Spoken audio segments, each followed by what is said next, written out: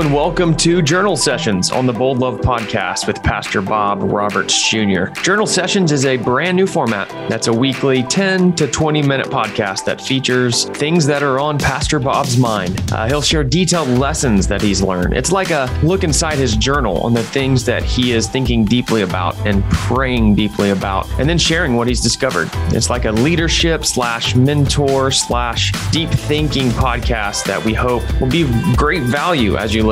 So just think of Journal Sessions as an expansion from a very insightful tweet thread from Bob on topics of interest. But don't worry, we'll continue to post our normal format of interviews with well-known bridge builders and peacemakers, and really just helping listeners learn how to better love their neighbor as we go. But on this week's very first Journal Session, Pastor Bob dives into what he thinks God is saying during this season for the church, which is, I want my church back.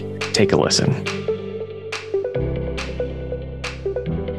I've had people ask me, Bob, what do you hear God saying during this season of the church?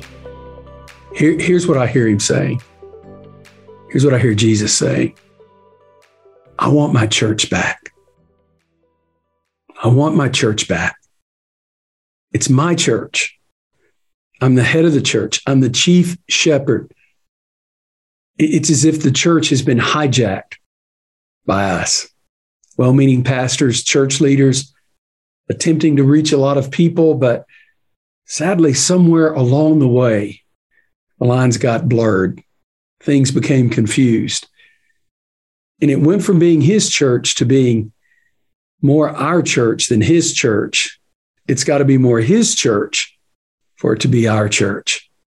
You know, there's never been a moment in history where the church was more needed and more critical than right now. And yet, sadly, there's never been a time the church has been more marginalized. When you look at why it's critical today, think about it. COVID, it's been 2.5 years. We're still dealing with it. The economy is in a mess, and there's no quick turnaround to that. And it's not just the American economy, it's the global economy. The rise of China, the threats against Taiwan, Russia's rise and what's taking place, and as she tries to become an empire once again, the violence that we see, multiple mass shootings nonstop, the politicization of the church, migration, refugees. Our church had refugees coming in from Afghanistan. Now we still have Afghan refugees along with Ukrainian refugees. Christian nationalism, sexual ethics, government dysfunction. I mean, I'm no scientist, but something's going on with climate change. The wealth gap between the rich and the poor, it's more now than ever before. And these are all things that the church should have a voice in, should be making a difference in. But in the past 2.5 years, it's like the rug has been pulled out from beneath the church. COVID. I mean, for months we couldn't meet. And when we did meet, it was limited how many we could meet and what we could do. And then all the research that's coming in, the fastest growing group in America in religion are the nones, N-O-N-E-S. They question, is there a God? And if there is a God, is he in the church that we've seen?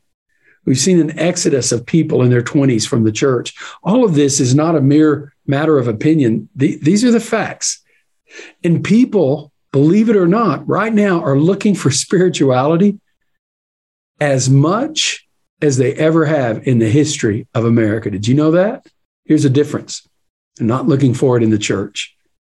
They're looking for it elsewhere. We just did some research on a project that we're working on. And sadly, what we found out was the church is not seen as a uniter in the community, pulling people together for the common good.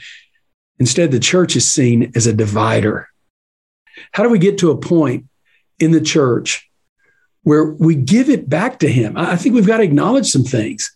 Now, there are 3 C's. The first one is consumerism. We're obsessed with consumerism. I mean, people look for church based on 1 hour a week. Think about that. And it's about the preaching and the music and the kids' ministry. The only people who church shop are Christians looking for a better rendition of what they've already got. New Christians don't look for new churches. They go to the church of somebody who led them to faith in Christ. And that person who led them to faith in Christ is literally defining what their walk is. But there's a challenge with consumer Christianity. Celebrityism is a big deal. I mean, we look at consumerism and we preach against it, but the reality is the whole idea of celebrityism is what has created that concept of consumer. Best music, best preaching. And I'm not saying we shouldn't have good preaching and good music, but church has been whittled down to a Sunday event or a 1 hour a week worship service. And then we've gotten so deep into culture wars, we can't even talk to people who need Jesus because they know our politics more than they know our Savior. So how do we come back? How do we find hope in that? Let me just give you some simple things. Number one, we've got to get still. We've got to get still. We're so pragmatic here in the States. We just rush. How can we do this? I mean, as fast as we can to fix something that's broken. Let's just hurry and do it. Sometimes we just need to get still. You know the verse, be still and know that I am God. Second thing we have to do is we have to be quiet. Sometimes I think God can't get a word in edgewise. We're so busy talking and telling God what's going on and what's wrong and all of our needs that prayer is not just us telling God things, it's us listening to God. As a matter of fact, prayer, powerful prayer, is us more listening and responding to God than us showing up to God and telling him all the stuff that we're concerned about. It's about third, listening. Do we know how to listen? Do we know how to hear God's voice, whether it's in the Bible or somebody spiritually who you look up to, or even in your child, a line in a movie, a situation or a circumstance that you find yourself in? Wouldn't it be cool if we came together as a church and we just were quiet? We said, God, we're here. We want to listen. We want to hear what you have to say. As your people, just take a breath, get still, be quiet, and listen to what he has to say. It's about observing what's going on around you. Does it concern you that so many young people are leaving church? So many are looking for spirituality, but not in the church. Does it concern you the reasons? I mean, we can just say, well, that's just all a bunch of excuses.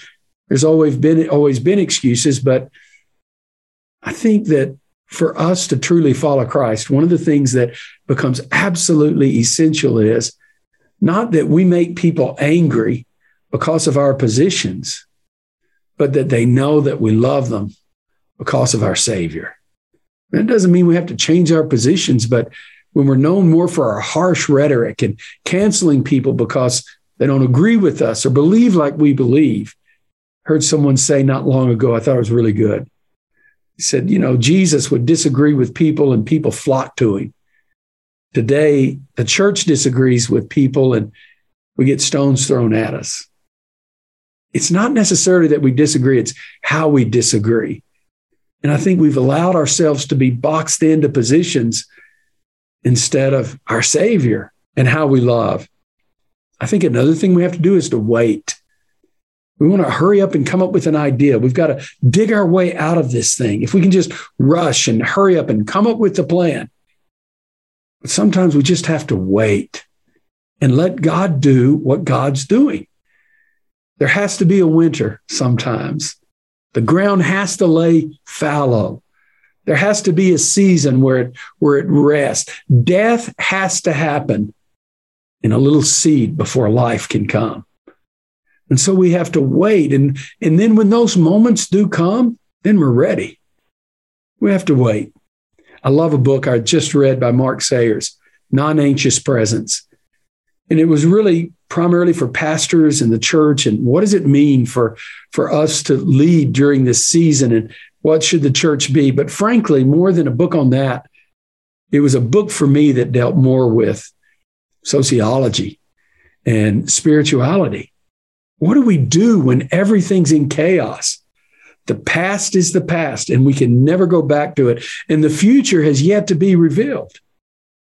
So we wind up in this no man's land of chaos and confusion. Kind of reminds me of a book Lynn Sweet wrote many years ago called Soul Tsunami. The most important thing we can do in those seasons is just to hold on and ride with the wave, not try to build, not try to put something together, but to rest in where we are and know that God is going to get us to the other side. I love Psalm 77, and I love the way it concludes. It says, your way was through the sea, your path was through the great waters, yet your footprints were unseen. You led your people like a flock. If we will get still, be quiet, listen, observe, and wait. And with everything that is within us, obey God as he speaks to us, we can be the church that he's called us to be. We don't need to be the church just from the vantage point of what does it mean to be the body of Christ. We need to be the church for the sake of the world, to be hope, to be future, to make a difference. Thank you so much for joining us for Journal Sessions with Pastor Bob Roberts Jr. on the Bold Love Podcast. If you were impacted by this conversation, we would like to ask a favor. First, if you found this episode impactful, please share it on social media and recommend it to a friend. Second, like most podcasts, we are able to make these impactful conversations happen with support from partnering organizations and individuals like you. If you felt led to support these type of conversations, you can do so now and give at support.boldlovepodcast.com. Whether it's a single gift or a monthly donation, we are so thankful for you. For more information on this podcast, show notes, and any other references, you can go to boldlovepodcast.com to get all the information there. We appreciate you joining us. And remember, on the Bold Love Podcast, we encourage you to live out your faith boldly, learn how to better love your neighbor, and learn how to relate to others despite your differences without compromising your faith. See you next time.